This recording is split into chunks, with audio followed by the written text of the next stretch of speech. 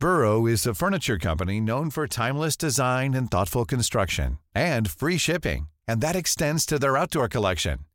Their outdoor furniture is built to withstand the elements, featuring rust-proof stainless steel hardware, weather-ready teak, and quick-dry foam cushions. For Memorial Day, get 15% off your Burrow purchase at burrow.com/ACAST, and up to 25% off outdoor.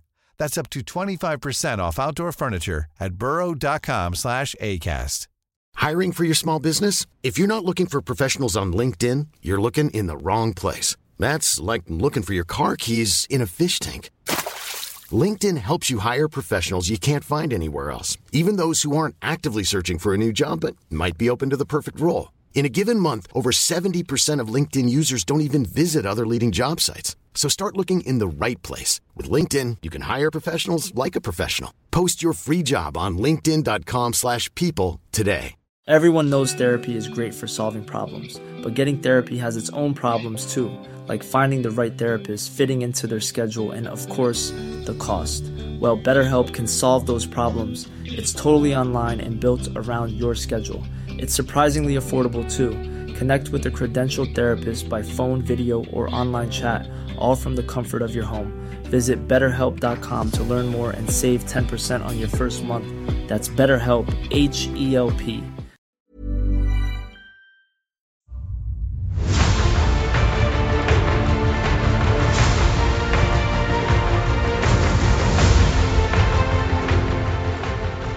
Hello, and welcome to Blizzard Watch, the podcast where we talk about various Blizzard games because that is our raison d'etre. That's what we do every week, and we like doing it. You can't stop us.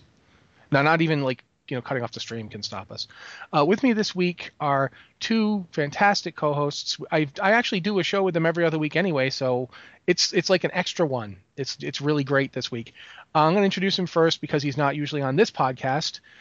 He's the Shaman columnist for WoW Insider, and he also knows, and I just said that word, and he also knows a lot about lore. Joe Perez. Hey, Joe, how are you this week? I am doing fantastic. How about yourself? Not great, but we don't need to talk about it. Well, in any event, thank you for having me today. Oh, thanks for being here, man. It's really great. I sound like I don't mean that, but I actually really do. I was just thinking about that bunny you drew for me. Do you remember that bunny you drew for me? Dude, Thunder Fury, yes. Yeah, that was one of my favorite. That's still also one of my favorites. I love it. Yeah. If anybody hasn't seen that, I'll get Matt to retweet it later, or I'll tweet it out later on.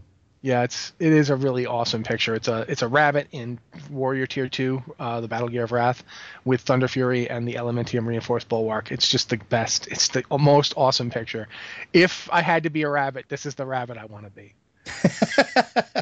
Also with us this week. Oh, I'm sorry, man. You were saying? I was going to say, it's just how I envision you. Yes. If only. Also with us this week, as she is just about every week, even if I'm not here, she's here, because we have her sealed in a tomb, and her only release is via microphone. Anne Stickney.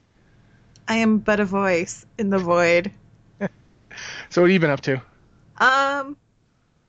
This, that, the other. A lot of stuff. Actually, most of the stuff that I've been doing has been out of game over the last week. Both catching up on reading, which we'll talk about in a little bit, but also my father and I are working on the back room of the house, like getting that refinished. It didn't actually have a floor. It was like half plywood and then this concrete slab. So now there's a floor and there's tile on the floor and there's drywall on the walls and it's all been painted. And this weekend was mostly painting trim. So I apologize in advance if there are any construction noises during the podcast, but my dad is 86 and I can't tell him no. So the fact that your father in 86 has decided to continually rebuild the house is nothing short of amazing to me. Oh yeah, no, he's like, I hope I'm like that when I'm 86. He just doesn't know when to stop. He never stops. He just keeps right on trucking on. So yeah, we're having fun with it. All right. There's actually quite a few things to talk about this week in terms of Blizzard news. One thing I just found out after I'd already sent out the email, so I'll talk about it first, is that Diablo might be going free to play. No, they already said on Twitter that they're not. Yeah. That it was just it was a display error or something. I still think that it's worth mentioning, even if they're not, just because I think they should. And here's why I think they should. Like because for everything, or just no, for no, the just plain the Jane? yeah, just the starter. Like I'm not saying getting 1 to 70 might be a bit much, but I certainly think 1 to 60 at this point. Why not put that out there free, especially since it will get people to buy Reaper of Souls. And let's be honest, Reaper of Souls is when Diablo 3 got good. It's Yeah. amazing. Yeah, it's so much better with Reaper of Souls. I'm saying put it out there, let people get to 60, and let them experience the game world and see if that makes them want to buy Reaper of Souls. Quite frankly, because they've been doing that with WoW for years. Like they keep releasing like the new starter pack, which has everything up to a certain point. It's usually like one expansion behind, and I think quite frankly they should start doing that for Diablo, and they should do a new expansion for Diablo already. Guys, do an expansion. What are you doing here? Well, you're killing me. I'm on board with all of that. But also, this week we found out something really interesting, that we now know when Overwatch is coming out. May 24th. So excited. And we also know that they're going to have the open, I don't want to say open beta because they said it was early access around May 3rd. Am I correct on that? Okay, what they're doing, the open beta is May 5th, and Okay. the early access starts on May 3rd for people that pre-order. Okay, and is the early access access to the beta, correct? It's access to the open beta. You just get it a couple of days early. Okay, so that's all May. May is going to be the month of Overwatch. May. Which I think is pretty cool. I think it's kind of a short beta, to be completely honest. That's not, but then again, they've had the closed beta this whole time, so. Well, the open beta is pretty much let's pile people in the servers and see what happens. Well, it's also it's also a last open betas are one of those last little pushes to kind of drum up some interest in people that maybe either A, haven't gotten a beta invite before, or B, were kind of like, well, I'm not really sure if it's for me. But I mean, let's be honest, most gamers, if there's a free game, they're going to try it. Yeah, they want people to come in and try it out, because everybody's been really up in arms over the whole closed beta thing, and they just want to play Overwatch. They just want to try it out. So this is going to be their opportunity to do that. This has been one of the games that has been interesting to watch, in my opinion, because it's not Blizzard's usual wheelhouse at all, and a lot. So there's a certain amount of crossover between people who play games like Warcraft, or World of Warcraft, or Starcraft, or Diablo, and then this, which is very much like Team Fortress and so forth. And it's been interesting to watch people play it. Like people I know who never play Team Fortress have been talking about Overwatch, that they're interested in playing it, or that they are playing it on the closed beta, and that they like it. So I think it's good to have the beta. I'm surprised at how the duration of it. That seems a little short to me. But like you guys said, it's mostly to let people see it and get interested. Yeah, it's not really what I would call a really complex game. No. As far as there's not a ton of stuff to do in it. There's a limited number of maps. There's a limited number of heroes. So I think a month is plenty long enough for people to try stuff out and go, yeah, I like this guy. Or no, I don't like that guy. Or I'm going to have to learn how to play that guy really well, and make a determination about whether or not they'd actually really like to play the game. It's a fun game. I pre-ordered it. I don't think I'm ever going to play it solo, but it's the kind of game that I want to sit down and play with friends. Yeah, that's the way I feel about it. Like, it was one of those things where, and I feel like that way with any game of that nature, is it's a social game for me. And if I'm playing with friends, it's something that I'm likely to play, but on my own, I can't. It's one of those things where I know myself well enough to know I won't pick it up for solo play. It's just how I am, because there's a certain fun about kicking back a few beers and, shooting things at friends or with friends. Yeah. Yeah, for me, I might get it for console, because on my PC it's too close to me. The screen is too close. It's too small. I can't really see it properly. I almost got Diablo for consoles, and I ended up not, because I have it right here on my PC. But if I might actually get this one for consoles, I'm really interested in it for consoles, because I feel like that would be a really good place for it. Like, because yeah, I think that's my only gripe is I don't know where to buy it for, because I have both consoles that it's going to be on, and I have the PC, and it's like, if I do get it, where do I pick it up? What do I pick it up? Like, yeah. If you have a lot of friends on PC, then PC is probably the way to go, because you want to play with your friends.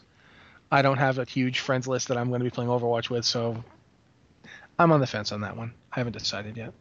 And I'm sticking with PC because I don't have either of the consoles it's coming out on. So, in addition to that, we've already mentioned it once, and I'll probably keep mentioning it because I am this excited about it. World of Warcraft Chronicle is out soon, and it is amazing. It It is is an out, amazing book. actually, I believe, a week from today. the Yes. 15th. So, we will be doing a lore watch that talks about this book. So we're not going to give any spoilers or anything like that. Well, let's be honest. It's not going to be a lore watch that covers this book. There's going to be several. Yeah, but at least, we're going to talk about it this week, most likely. So I'll just say this. If you like World of Warcraft lore, and if you've ever said to yourself or said to us, because lots of people email us, how do I, where do I learn more about, I'll buy this book. That is how you learn more about. I don't even care. Anything from the dawn of time up to just before the First War. And it doesn't cover the First War. It goes right up to the edge of it and stops. So everything from that period of time, if you want to know about it, it's in this book. If it's not in this book, we don't have any information about it. It's just that simple. It's that comprehensive. It's got a cosmology section, which has given Anne an excuse to deface a map like you've never seen. It's glorious. Let's be honest. Yeah, it's like I was looking at her pictures, like she's drawing stuff. I'm going, okay, this looks like John Madden is now in charge of the universe. Like He probably is, in one theory. But seriously, it's got something for, if you're the obsessive lore compulsive, if you're just interested in lore, if you like looking at pretty pictures, if you're interested in one thing, like if you're a dwarf aficionado, or you love trolls, or if you've always been big into night elves, or you want to know more about the Draenei, or for some reason you like humans. I mean, hey, sure. It's got stuff for everybody. It is fantastically broad. It's very comprehensive, and it's also it's a heavy book. Like, Yeah. there's a lot of information to digest in this one. If orcs did invade our reality, you could kill one with this book. I don't recommend it because then you get it all over the book. Oh, But- yeah. Well, I was talking more like the way it's written. There's a lot of weight to the book, Yes. Oh, yeah, absolutely. But it's also a very But it's large also book. fairly sizable, and you could clock somebody over the head with it. We don't recommend that, Yeah. for the Actually, record. I have a funny story about that, actually. Oh, no. Okay. Oh, go. So- That's what the podcast so- for. I've got two dogs. I've got my Beagle Sylvanas, and I've got my Beagle mix Tristana, and then I have a cat, Luna. Luna likes to knock things off of tables onto the dogs while they're sleeping. So I left the book on my desk, and right underneath my desk is the dog bed, and Sylvanas loves to go right there and sleep because she likes to be near me. I get up, I go get a drink, and I come back, and I hear this loud, thunk. She had knocked Chronicle off my desk onto the sleeping dog.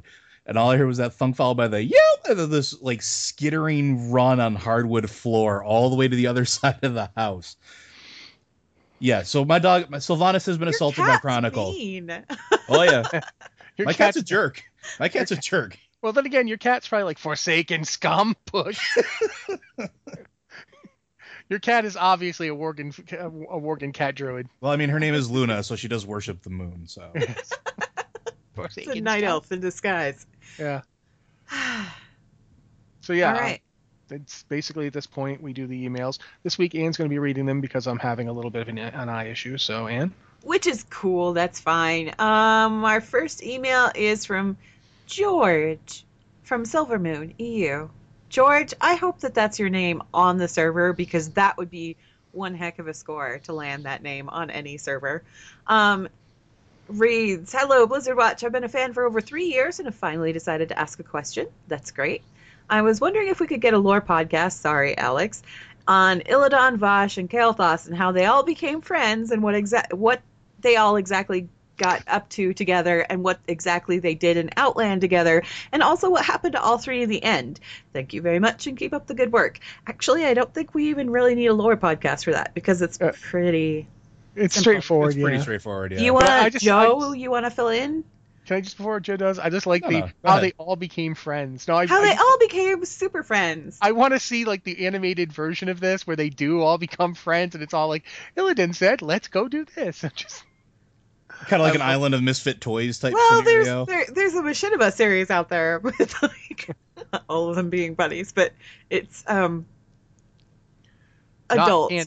Anyway, Joe, you want to fill them in? I forget how all three of them got linked together. Honestly, I remember. Rossi, you want to fill it in because you know. Yeah, okay, here's how we start off with basically Illidan met up with Vosh when he summoned the Naga to aid him after the events of going into the events of I can't remember the name of the bloody expansion pack. It's Frozen Throne. Frozen Throne, thank you. He basically he called up the Naga. Basically, he needed help, and Ashara, I guess Ashara has a soft spot for Illidan, even though he betrayed her because she sent them. Vosh was the servant that she sent to aid him. How Kael'thas got involved is actually because Illidan got caught. He ran back to Outland, but Maya followed him and caught him. And so Vosh needed help to get him free.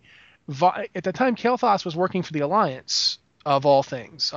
Keep in mind, this was the Alliance of Lordaeron, and it wasn't like the Alliance we have in game today. And it's debatable how much it really was even the Alliance, because the person in charge, Garithos, was sort of a racist jerk who was cut off from all lines of communication. He was a big jerk. He was a real big jerk.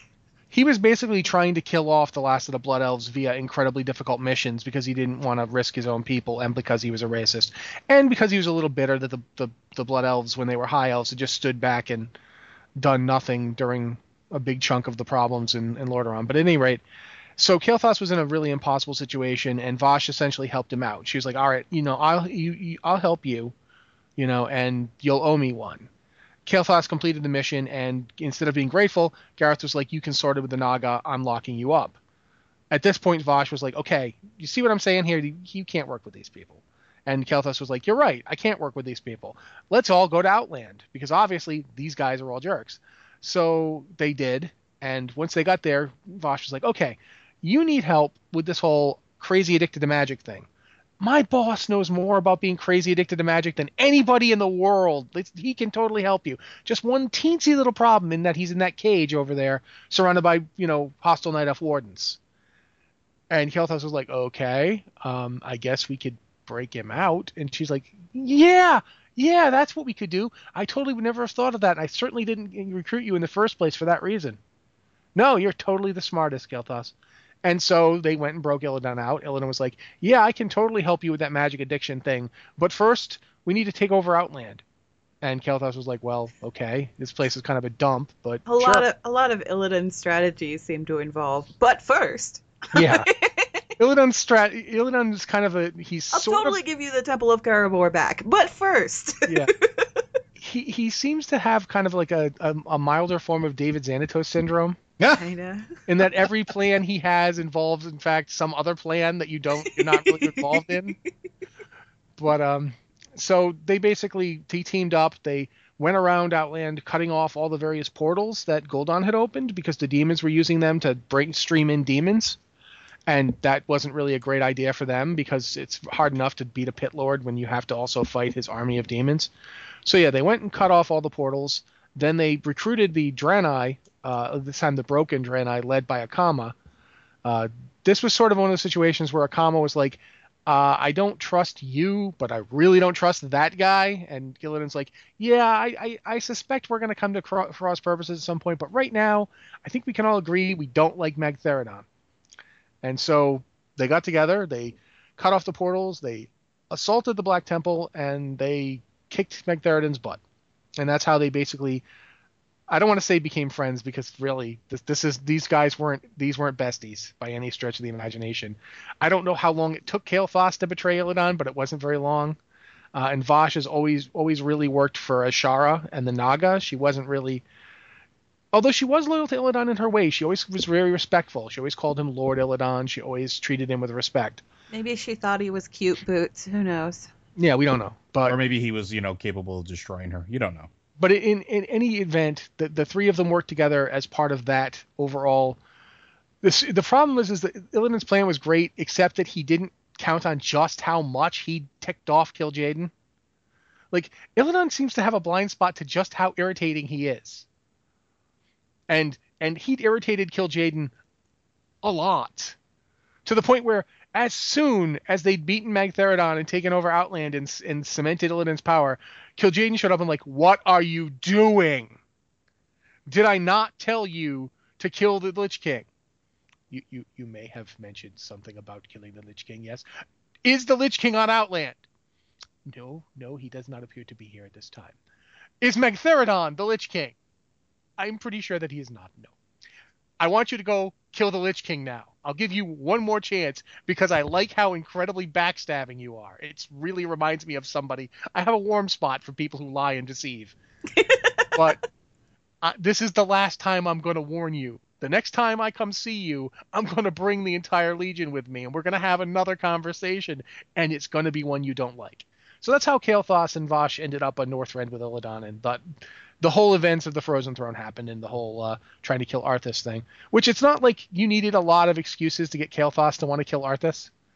Oh no, he's been wanting to do that for a long time. Kael'thas, not only had Arthas blown up Kael'thas' kingdom and killed his dad, which, and broke his family's legendary Runeblade, no less. And, destroyed the Sunwell, source of all the power. But he stole his girlfriend first. Well, not his girlfriend. Jaina was never Kael'thas' girlfriend. She was this more girl he was really into. He was crushing on her hard, and then dibs. Arthas came in and was like, "Yo, I got this, bro." He had dibs, and Arthas just sort of sidled on in there. So Kael'thas had a lot of built up resentment. So yeah, that's the Cliff Notes version. It could be a lot more. We could go on and on, but that pretty much sums it up. Yeah, Vosh pretty much got Kael'thas' attention by saying, yeah, see, your people and my people were kind of the same because we're both kind of addicted to this whole magic thing. And Kael'thas was like, oh, wow, we're like connected? Because, obviously by that point it had been several generations down from when the Blood Elves the High Elves originally were banished from the Kaldorei. But Vosh kind of knew about that whole, we have common ancestry, so we should be buddies. And Kael'thas was like, I'm not sure about that, but you do know about this whole magic addiction thing. Wait, so do you have like a solution to that? Because my people are really having issues here. And yeah, that all kind of rolled into, let me introduce you to the big guy. Yeah. So hopefully that answers your question, George. Joe, do you have anything you'd like to add? Well, not besides the fact that I always found that sort of interrelationship boring between the three of them. Honestly, just because it always seemed like one of those like really bad like Walters movie or Roger Waters movies where it's like these like high school kids are all like stuck in detention and like they're forced to work together, but they don't really like each other. And then it was, I don't know. One of them like throws his fist to the sky on the football field. I mean, to be fair, that did happen in the Illidan fight. He did throw his fist in the air. Yeah, I mean, did. It's just one of those things. Like I understand its importance, but it was always one of those things that I never cared for. I thought it was just kind of like, we have these three people, we're not doing anything. Well, let's just kind of throw them over there. I always thought it was interesting when they brought in the Warlock Greenfire quest that you find out that Illidan essentially did have the means to cure the Blood Elves, but he was kind of busy screwing over somebody else. I have the means to cure you, but first. Yeah, but first. But first. Always but first. It's like, if you think about it, Illidan is kind of like, everybody has a certain style to the way they evil overlord things. Like the Joker is just mayhem, he kills his people. Doctor Doom is always involved in like something grandiose, and Illidan always has something else he needs you to do first. Before I can do that for you, I need you to do this other thing, which is also a contingency of somebody else doing something for me later on. Yeah, he's just ridiculously complicated. So moving on, next email from Noel Wiz, who's proud Patreon supporter since day one. Thank you. To the wonderful world of Blizzard Watch. I like that moniker. I think we should keep it. It reminds me of like the old Disney stuff from the 60s. I know. The Wonderful World of Disney. World of Blizzard Watch. We could put that on a t-shirt. Next week we're going to do a podcast about color. Now, this is what a green item is. This is what a blue item Here's is. how rainbows are formed. Okay. Have you guys heard anything about Blizzard potentially releasing the Overwatch soundtrack like they do for their other games? I really love the music. Thanks, from Noel Wiz. I know that for a fact, the soundtrack is part of the Overwatch Collector's Edition. If you order the Collector's Edition, you can get the Overwatch soundtrack. I don't know if that's going to be available for a separate purchase or not. I hope so. Well, I mean, I would imagine it would be, and then if it follows anything like they've done with the past games, the soundtrack becomes available in the collector's edition. Like 6 months later, it becomes a standalone purchase, and then like 6 months after that, it goes to like a streaming service like SoundCloud or Spotify. Because I know Spotify has all of the Warcraft ones, so I would not be very surprised to see that be the case as a standalone if you don't want to get a collector's edition. I'm with you on that one, Noel Wiz, because I really love the music of Overwatch. The music is great. Has Blizzard put out bad music ever? No. Like, I don't think they have. I can't even even for like expansions of WoW people didn't like, the music was amazing. Like the Cataclysm music was amazing. Like I still to this day think that revamp they did for the Night Elf music was astonishingly good. I loved Mist's music. I think Warlords had great music. Diablo's music is great. Like I still listen to that, like the song that they used for the trailer for Diablo. Mm-hmm. Yeah. I listen to that song. It's a straight up great song. It's right up there for me. It's right up there with Skyrim, which had like a great theme. The Skyrim theme is just kind of, it's so good. But the music for the music we're hearing in Legion is amazing. Did you see the preview they did a little while ago? They linked on one of the Warcraft Twitters. They linked a preview to Legion music. No. Oh, that was like a what, 2 months ago, something like that. Something like that. It was really. Yeah. I missed it, and you're going to have to link me to it. I'll have to find I want to hear that. But yeah, so music in Blizzard games is always good. I've heard only 2 Overwatch songs, one of which is in their commercial for the release date, and that song's amazing. So, yeah. All of the map music is great. Like each map has its own theme thing. I love the Dorado map. I think that one has some of the coolest music. The characters have music too, don't they? Because I know there's a Lucio theme, and I love it. Well, he's a DJ, so he's got like standalone songs himself, and yeah, it's one of those things where if I don't get it immediately, I will be getting it when it comes out on iTunes because I love the themes from it. I have a friend who hates Lucio, and she's playing on the Overwatch beta. She said it's like I just got my ass kicked by David Guetta. And she really hates that. Okay, so moving on, this is kind of like a 3-part question, so I'm just going to go down each question in kind, but this is from Gorquen is how I'm going to pronounce it.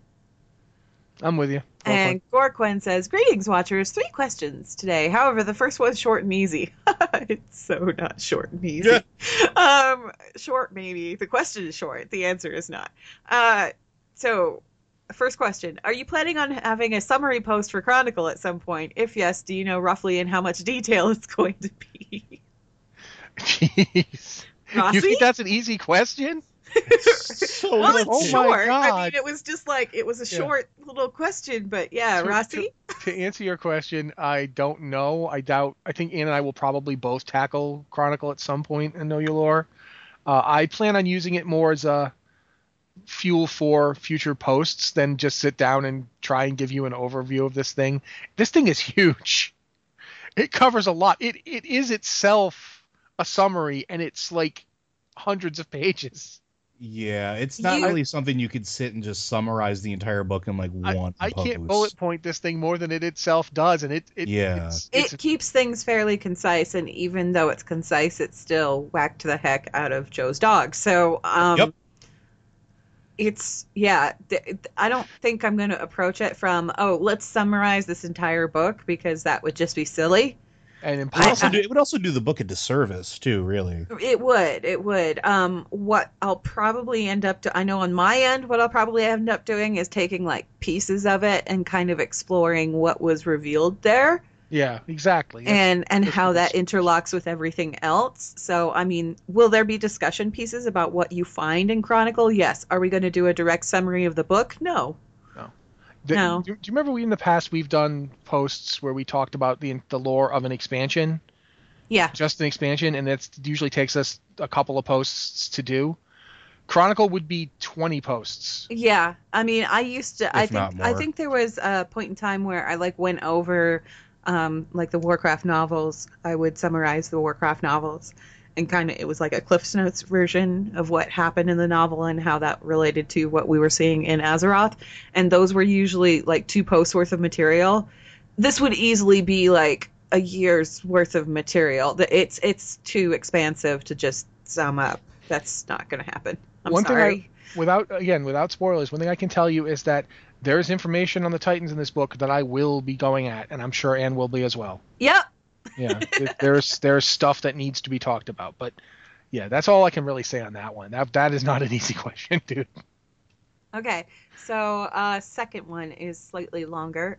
It says, there was a Q question at one point which revolved around making macros to say a certain phrase whenever an ability was used. As I recall, the general consensus was that this was really annoying for everyone else around you, and I'd have to agree. The way I got around this was by making macros to play sound files when I used an ability, so that I would still get to enjoy it and no one else even needed to know.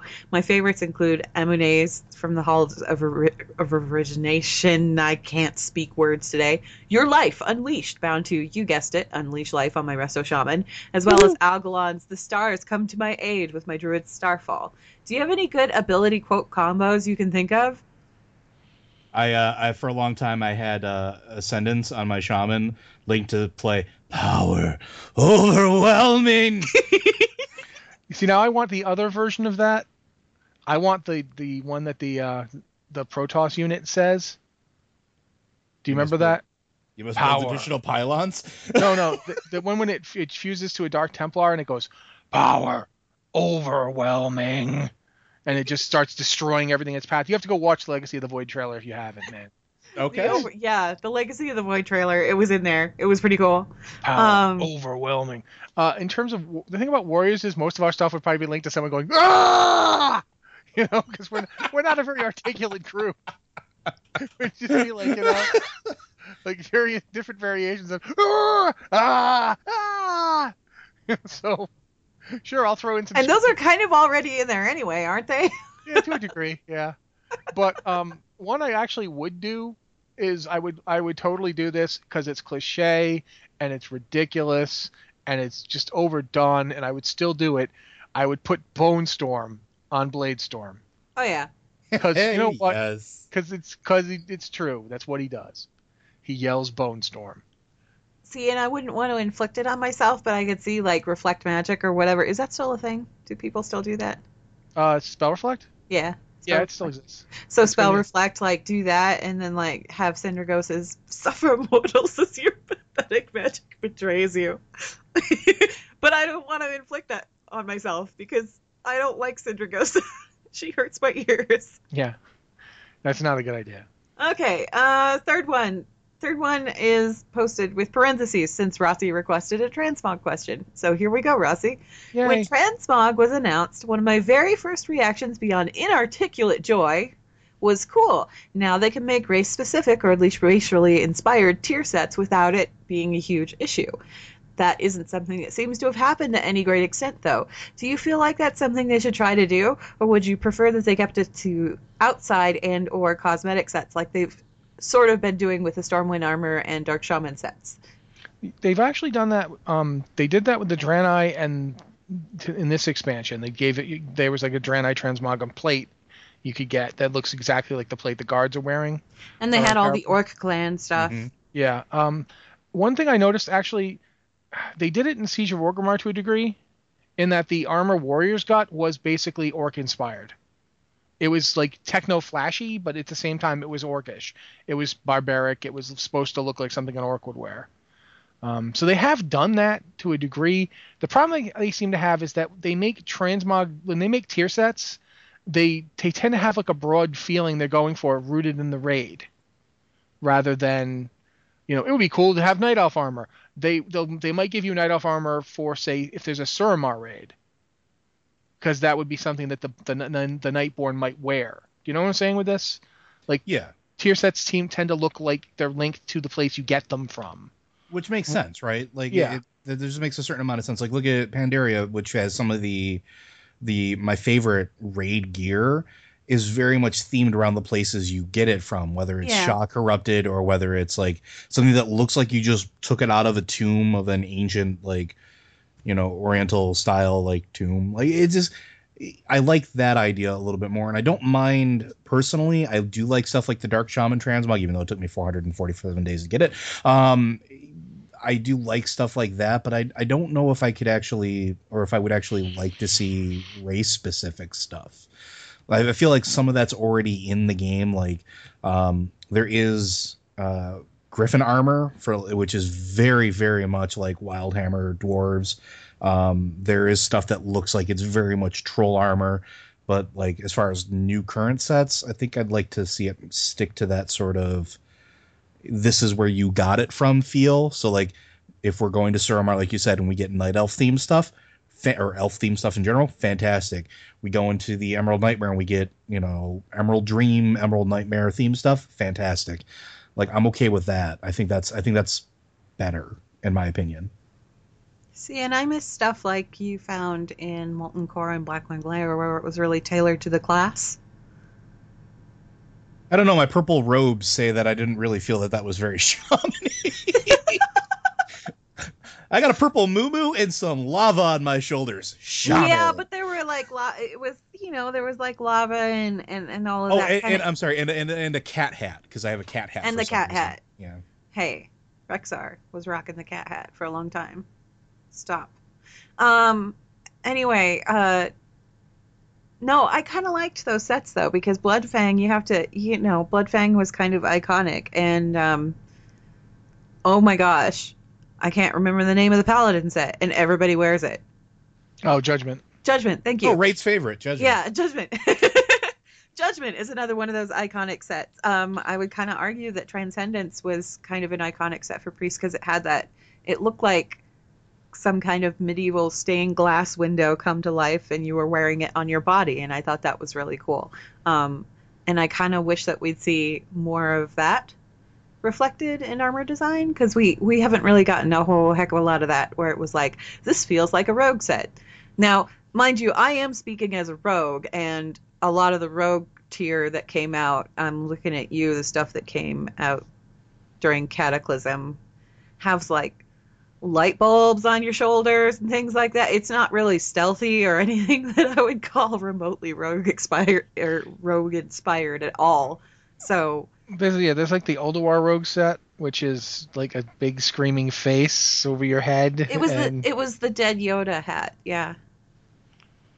It was one of those that I don't. Muppet hat. It looked like even worse, like because it was. Looked like you were wearing a Muppet on your head, and it was screaming. It was really creepy. Yeah. They also used it. They used it for some pieces that druids, like offset pieces that druids were wearing.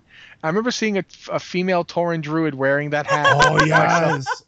This is the worst thing that has ever happened to this person. It was terrible. It looks like a combination of a dog collar, like the one to keep, not a dog collar, but a cone, like the cone of shame they put on dogs. It looks like the cone of shame you'd put on a dog to keep it from licking an incision, combined with like a Muppet head plopped over just so the nose was sticking out. The Tauren nose is coming right out of the mouth, and it was just like, oh my god, this hat. I'm never going to feel bad about Warrior Transmog gear again. And then of course they made it tier 16, so hey.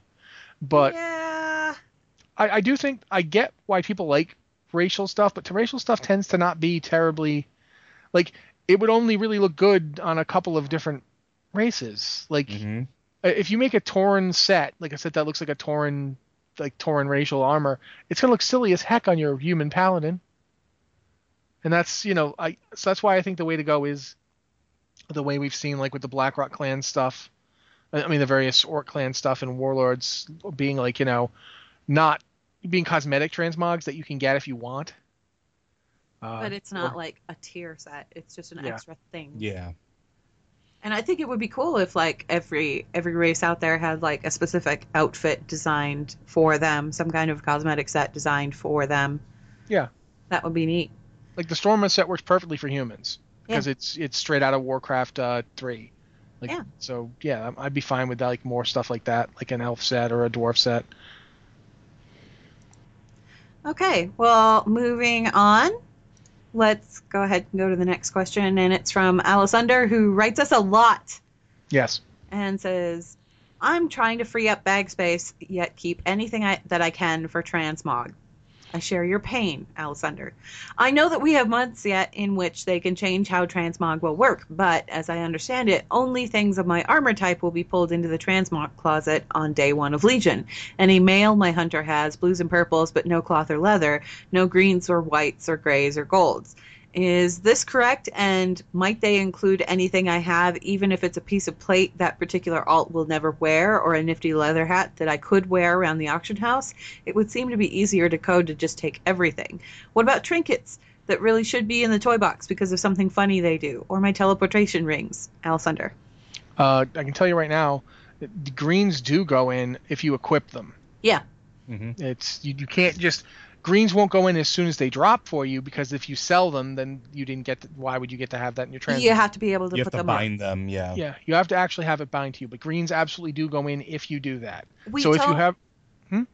Sorry, go ahead. No, I'm just saying, the reason that they did this, by the way, isn't because they couldn't have done it another way. It's because people were specifically complaining that certain classes would be better at transmog farming than others. There was a lot of complaints that warriors, paladins, and death knights would be the best for transmog hunting because they can wear plate, They can mail, equip leather, anything that cloth. they pick up. Yeah. So that's why they made the system the way it is. It's only the restrictions are there because of those complaints. If you have a problem with those restrictions, talk to the players who complained. The other thing here, though, is that as far as what they're going to pull in from that initial boot, we don't know what that is. We don't know if it's going to be everything that you've ever collected. We don't know if it's going to be... what they said at BlizzCon was that any quest rewards that you had earned, even the ones that you hadn't chosen, were going to go into your wardrobe. So basically, if you've completed a quest and there was a bunch of different armor rewards, all of those armor rewards supposedly would be going in the wardrobe. But I kind of confirm that. Huh? In that I can almost confirm that. In that I've seen when I've picked a certain look on a quest that the other item has gone into my wardrobe. Right, but what I'm saying is that, like... The backdated stuff I can't do anything about. Yeah, the backdated stuff. We've got no way to check that because character copies aren't actually open on the alpha. Oh, yeah. If I could copy my character over and it had record of all of the quests that she had done, I could tell you immediately what would be going into that wardrobe. But I don't even think that they're done fully implementing the wardrobe just yet. So no, they just added the ability to it automatically filters items now in a way it didn't before. Like if you go and look at two-handed swords, it only shows you the two-handed swords you know, whereas before it was showing you every two-handed sword in the game.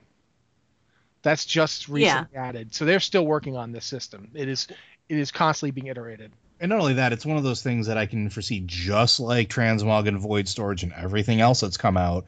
Even after the game is released, the system is probably going to change or get updated depending on feedback at a larger base.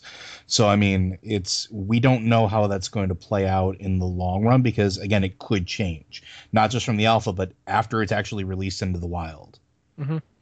I can say that there's no sign that the transmog system that's coming in is going to do anything about your rings.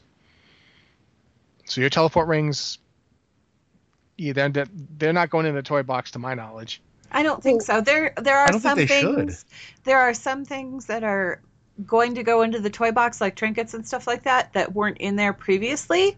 I think Wowhead's got a pretty comprehensive list on what's going to be going into that toy box. But to my knowledge, like teleportation rings and stuff like that, those aren't going to go in there. I know for a little while anyway in the database, it listed the teleportation, the portal things that you can use when you're an engineer, the stuff that teleports you to Gadgetzan or Winterspring or whatever. Those were being added to the toy box, but they were also listed as being added to the toy box back in Warlords, and then they didn't actually make the final cut. Mm-hmm. So take that with a grain of salt. You know. Didn't they I know that they went and put a couple Northrend trinkets. They duplicated their effect on toys. Yeah. Yeah. There's one Northrend trinket that's one of the best DPS trinkets for melee that transforms you to various Northrend. Yeah, it's from ICC, from the Sourfang fight. Yeah, I know that trinket got duplicated, and I think a few others did as well. But in terms of I don't know any further than that. Okay, well, moving on to the next email. This is from Razor, pronounced Razor. Thank you for the pronunciation guide there. So, I'm Razor, Airy Peak Resto Shaman CTR. I don't know what that means. Okay, I'm a growing lore fan. I'm slowly coming into the makeup of the stories surrounding the characters in our world that we call Azeroth. I've been playing since Classic. Cataclysm was great, dragons, aspects, Deathwing and all. With the aspects giving up their power, as I understand it, and no dragon aspects to lead the varying groups of dragons, do you think that with the leaked deaths of various key people in the game that they could come back as new aspects to protect Azeroth?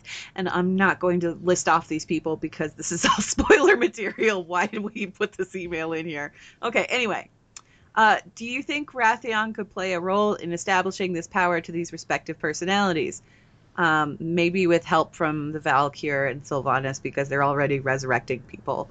Love the show. Keep up the fantastic work. I'll tell you right now, Wrathion's not going to be doing that. Oh, CTR is convert to Raid Guild. Thank you, Yep. chat channel. No, that's all I'll say. I don't think so. No, and I'm not going to talk about like leaked deaths of various people because that's, like I said, that's like major spoiler material. I don't really want to cover that on the show. Well, I think for me, like, just looking at it, I don't think we need aspects anymore. Like, we talked about it a little bit on Lore Watch before. The time for aspects has kind of passed, right? Like, That's why they had that whole thing about the Age of Mortals has begun. Right. Exactly. And it's just one of those things where, like, if you look at it, what did the aspects do that we as heroes can't do now, or that we haven't done, or that we haven't been doing? Like, for that matter, were they doing really, better? Were they really doing a great job? I mean, right. I don't know. That's my opinion. My opinion is that it's the Age of Mortals, and we don't need more aspects. I think that whatever happens from here on out is in our hands, and I think that's the way it should be. That was kind of the whole point of Cataclysm, was that, you know, at the end of it, the aspects, they fulfilled their purpose. There is no purpose for having aspects anymore. So that's like something too we've been getting since Warcraft 3. Yeah. The game keeps telling us, no, it's in your hands now. Medivh was trying to make that point at the end of Warcraft 3 where he was like, the Age of Mortals. And I can just see Medivh sitting around going, look, you have to, now they had to I'm going to go take my place with the Legends of the Past, and then the aspects are going to drag you back into all this mess because apparently what I said wasn't good enough. Fine. But then, I'm just imagining Medivh sulking in a tavern somewhere. A spirit tavern. I told them. Spirit tavern. Spirit tavern. Honestly, he showed up looking pretty physical at the end of Warcraft 3. I like to imagine that he's just plain freaking retired. He's got a cottage. He's out on a farm somewhere. He's got a cottage somewhere with his magic books, and he reads. And a dog. He got a dog after. And like every so often, like Anduin Lothar's spirit shows up, and they have a couple of drinks, and Anduin's like, I can't really drink this. I'm a ghost, and he's like, just have the tankard, okay? So how you doing? I'm a ghost. I'm a ghost, Medivh. You remember you Dad? Can drink that. Those are spirits. Oh. Oh, that's I'm sorry. I actually face palmed. Good job.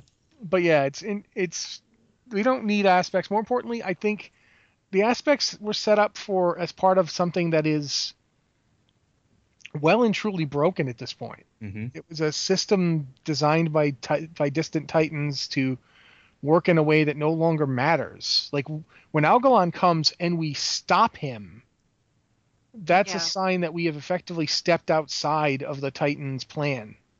Whatever little thing was going on there, designed program that was going on there that had the aspects come into play is no longer valid because we're pretty good.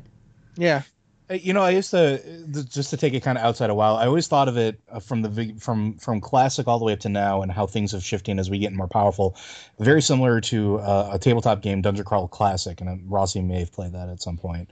But basically, when you start, each player gets 5 characters, and they're 5 level 0 characters. They're like farmers and sheep herders and stuff like that. They're absolutely weak people, but you have a ton of them because you have 6 players. You have 30 characters on the table. At the end of the first adventure, some of those people die, and the ones that survive get stronger. So now you need less of them. So you don't need 30 people. Now you have 5. And like as the game has gone, we've gone from these fresh green heroes where we needed to gather 39 other friends to go take down these elemental lords, to even before that where we had to have massive armies of heroes to combat these giant baddies or whatever was threatening us, down to now where it's like, I mean, I look at individual characters and how much we can do as characters now, the power scale, so to speak, and it's absolutely ridiculous. Like, we're just a lone warrior is basically like a Titan Watcher in a lot of aspects and can sit there and take down an entire army worth of baddies. A shaman can rain down destructive power upon an entire force. I mean, we saw this most recently in our current expansion where, Drekthar is just like, you know what? That mountain needs to come down. Yeah, and he just did it. And players are getting to that point too. So from that power creep standpoint, it's like I want to be that player character. I want to be that guy that's like, you know what, I could defend this universe. I got this. At most, I'll bring 4 friends because it's looking kind of tense. So I got some buddies. We're gonna go in and we're gonna do this, and we'll go get this done. Okay, look, this one's really cataclysmic, so I'm gonna bring 9 other people. Yeah, exactly. That's all I'm gonna bring because, man, come on, 9 people. That's a lot. That's a lot. If I have to coordinate them, I got to make sure they're all ready to go. Okay, absolutely the most dangerous thing in the universe. Fine, I'll bring another 19 people, but that is it. That is. I am drawing the line. Drawing the line right there. As far as Wrathion goes and his involvement in all of this, I don't think he has any vested interest whatsoever in bringing the aspects back. He has his own plans. He's got his own agenda. He's got his own thing he's doing, and dragons do not take a place in that at all. For one thing, he's not exactly happy with the red dragonflight, and probably wouldn't really care too much if they were wiped right off the map, since they engineered his existence and kind of killed his mother. And then the black dragonflight, he has no interest in seeing that return whatsoever. You're setting off all my spoilers. His first action, right out of the shell was to go wipe out the black dragonflight. That's what he did. That's what he had rogues do in the Rogue Legendary Quest chain. If you've never played through the Rogue Legendary Quest chain, Wrathion basically sends you on a bunch of missions to go take care of the last few dregs of the black dragonflight that there are left. Now, mind you, we have that whole question of, what about that guy, the black dragon that was over there on Outland? What about him? Well, we don't know. He hasn't come back. We haven't seen him since. As far as Wrathion is concerned, he's the last one left, and he'd like to keep it that way. The others are just kind of there, but I don't think that Wrathion's really concerned too much with the aspects and their roles in society. Yeah, and there's the ones that are left are just doing their dragony thing. They're not aspects anymore. They're just big, powerful dragons. They're kind of they're doing their own still, stuff. If Alexstrasza shows up, you don't go, she's nothing now, because she is a giant dragon. And she was kind of responsible for the immortality of the night elves and all of that, and that's not something they're soon going to forget. Yeah, she is a very big dragon. It is not a question of, she's powerless now. She is still a dragon the size of a boat that can breathe fire on you, man. I wouldn't go getting too cocky. I wouldn't. No. Yeah. Okay, so let's see here. I think this is kind of our last question for the day. And this says, "Hi Watchers, Buchu here from Twisting Nether. You? Little prediction. I think the Lich King will come to our aid to fight the Burning Legion. My question is, can this be explained lore-wise?" Well, Buchu, you asked that question to the right 3 people, because we will talk this to death. What do you guys think? Oh, it can and is explained lore-wise. Mm-hmm. I think at this point this isn't a spoiler because it's been all over the internet. The Death Knight artifacts, at least one of them, is directly from the Lich King. He straight up he's the one that tells you how to get it. Keep in mind that this is not like the Lich King as in Arthas the Lich King. No. This is the Lich King as in Bolvar the Lich Yes. King. Bolvar the Lich King, although other Lich Kings do have a presence in this quest. That's all I'll say. The history of the Lich King is not fascinating, forgotten. and now I need to go play through that stuff so I know what you're talking about. Yes, but in terms of the Lich King's involvement, it's very simple. The Lich King, when he was a human, didn't like the Burning Legion. The Lich King, in general, doesn't like the Burning Legion. Lich King, when he was an orc, wasn't really keen on the Burning Legion either. No Lich King has ever liked the Burning Legion because the Lich King was created by them as a slave. Mm-hmm. And this is the Bolvar Fordragon is We will never be slaves, but we will be conquerors. No, Bolvar Fordragon is not the kind of person that takes the threat of something like that lightly, and you definitely get to see how he differs as a Lich King in that quest, and how he doesn't. And again, I can't really go into too much detail, but yeah, it's quite explainable in the lore. It's quite even if this was like if the Legion had made this invasion while it was Arthas up there on that throne, that'd probably be the same thing. Arthas would have turned on him too. Yeah, Arthas would have been right there. In fact, if Ner'zhul had still been the Lich King and the Legion came, when we went through Warcraft 3, Ner'zhul betrayed the Legion the soonest he possibly could. Like, as soon as he was in a position to do so, he betrayed the Legion. As soon as he had a servant who was unquestionably his, that would exert his will, he turned on them. The Legion and the Lich King and the Scourge have kind of a long history that goes all the way back to Warcraft 3, when the Lich King kind of gave the Legion the proverbial finger and took off. There was a reason why Kil'jaeden wanted Illidan to take care of the Lich King and shut him down. Yes, and there was a reason why the Scarlet Crusade, when they were corrupted by an agent of the Burning Legion, their efforts turned to eradicating the Scourge. Yeah. There was a reason for all of that. The Legion does not like the Lich King. He was the one that got away, and they don't appreciate it. Yep. And the worst part is that, the necromancy that he uses is from the Legion.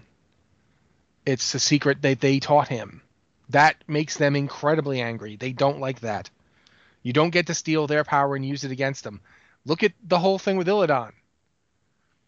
The Illidan has done the exact same thing. He's stolen their power and used it against them. The only difference between Illidan and the Lich King is that they managed to regain some semblance of control over Illidan. And actually, Legion is kind of, you see it not in that trailer. Was it in the trailer? No. Was Gul'dan in the trailer, or was he in like the announcement thing? He's that announcement thing, yeah. In the announcement thing, you see Gul'dan. He's going downstairs into the Vault of the Wardens, and he finds Illidan's corpse and like casts some green magic. It's like, yep, you're still ours. You're still demony. You're still one of us. Great, come back. What Illidan's role is going to be in Legion, we actually don't know that yet. Nope. That's the fun part, is that we don't really know where he's going to fit in, because even, and I know this isn't really too spoilery to say, but in the zones that I have leveled through on the alpha, no mention of Illidan whatsoever. It's not even something that they mention. Maybe they mention it in like the artifact starting quests and things like that. No, there's a side quest that involves a character who has got a connection to Illidan, and she is trying to figure out what happened. Yeah, but that's there's basically that one. There's that one. Okay. They do mention him there. But otherwise, he's really, it's not like he's there.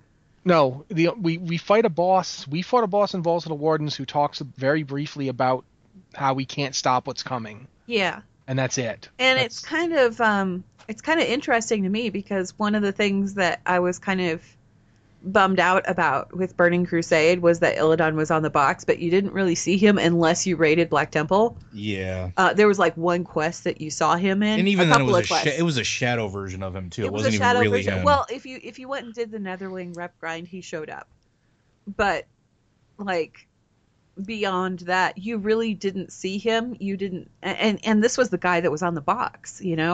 You kind of expected to see him all over the place, and you didn't. So I'm wondering, is his story going to come into play once we hit level 110? Like, is he going to be part of that endgame arc? Is that something that's going to be going on? Because as of right now, not too much about him. But they are talking him up. I mean, the novel that's coming out involves him directly, so...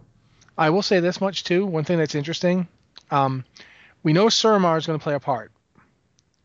And Illidan is from Suramar. Mm-hmm. Yeah. So we have this elven society that evolved, the Nightborn. We don't know much about them, but they evolved up after the Cataclysm, not the Cataclysm, the Sundering. So what's interesting here is Illidan could be seen to them as kind of a precursor. A little bit, yeah. And we don't know like how long they live or what their lives are like. We know that even without the Well of Eternity and even without the blessing of the Ancients, Night Elves live a long time, like a very long time. They might not be immortal, but they've still got a really lengthy lifespan. Yeah, they live thousands of years. They live even longer than like a high/blood elf who can live, hundreds of years. Oh, Anasterion was thousands of years old.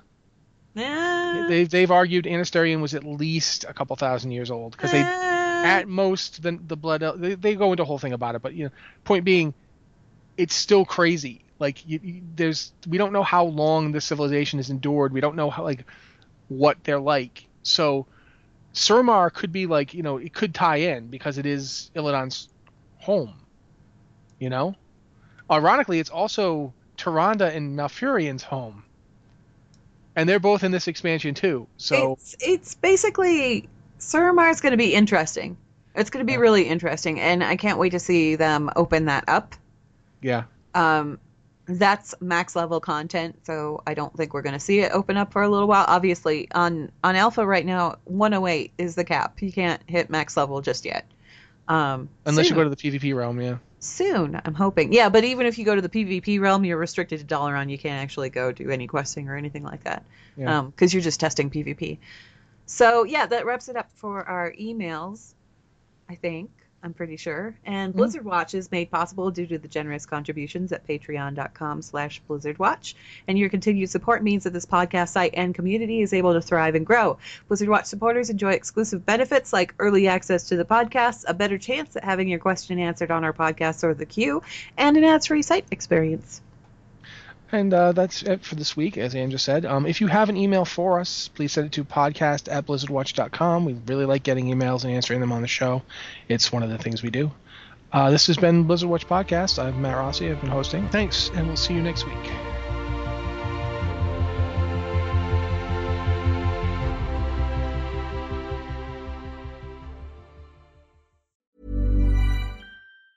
Hi, I'm Daniel, founder of Pretty Litter. Did you know cats tend to hide symptoms of sickness and pain? I learned this the hard way after losing my cat, Gingy. So I created Pretty Litter, a health monitoring litter that helps detect early signs of illness by changing colors, saving you money and potentially your cat's life. Pretty Litter is veterinarian developed, and it's the easiest way to keep tabs on your fur baby's health right at home. Go to prettylitter.com and use code ACAST for 20% off your first order and a free cat toy. Terms and conditions apply. See site for details.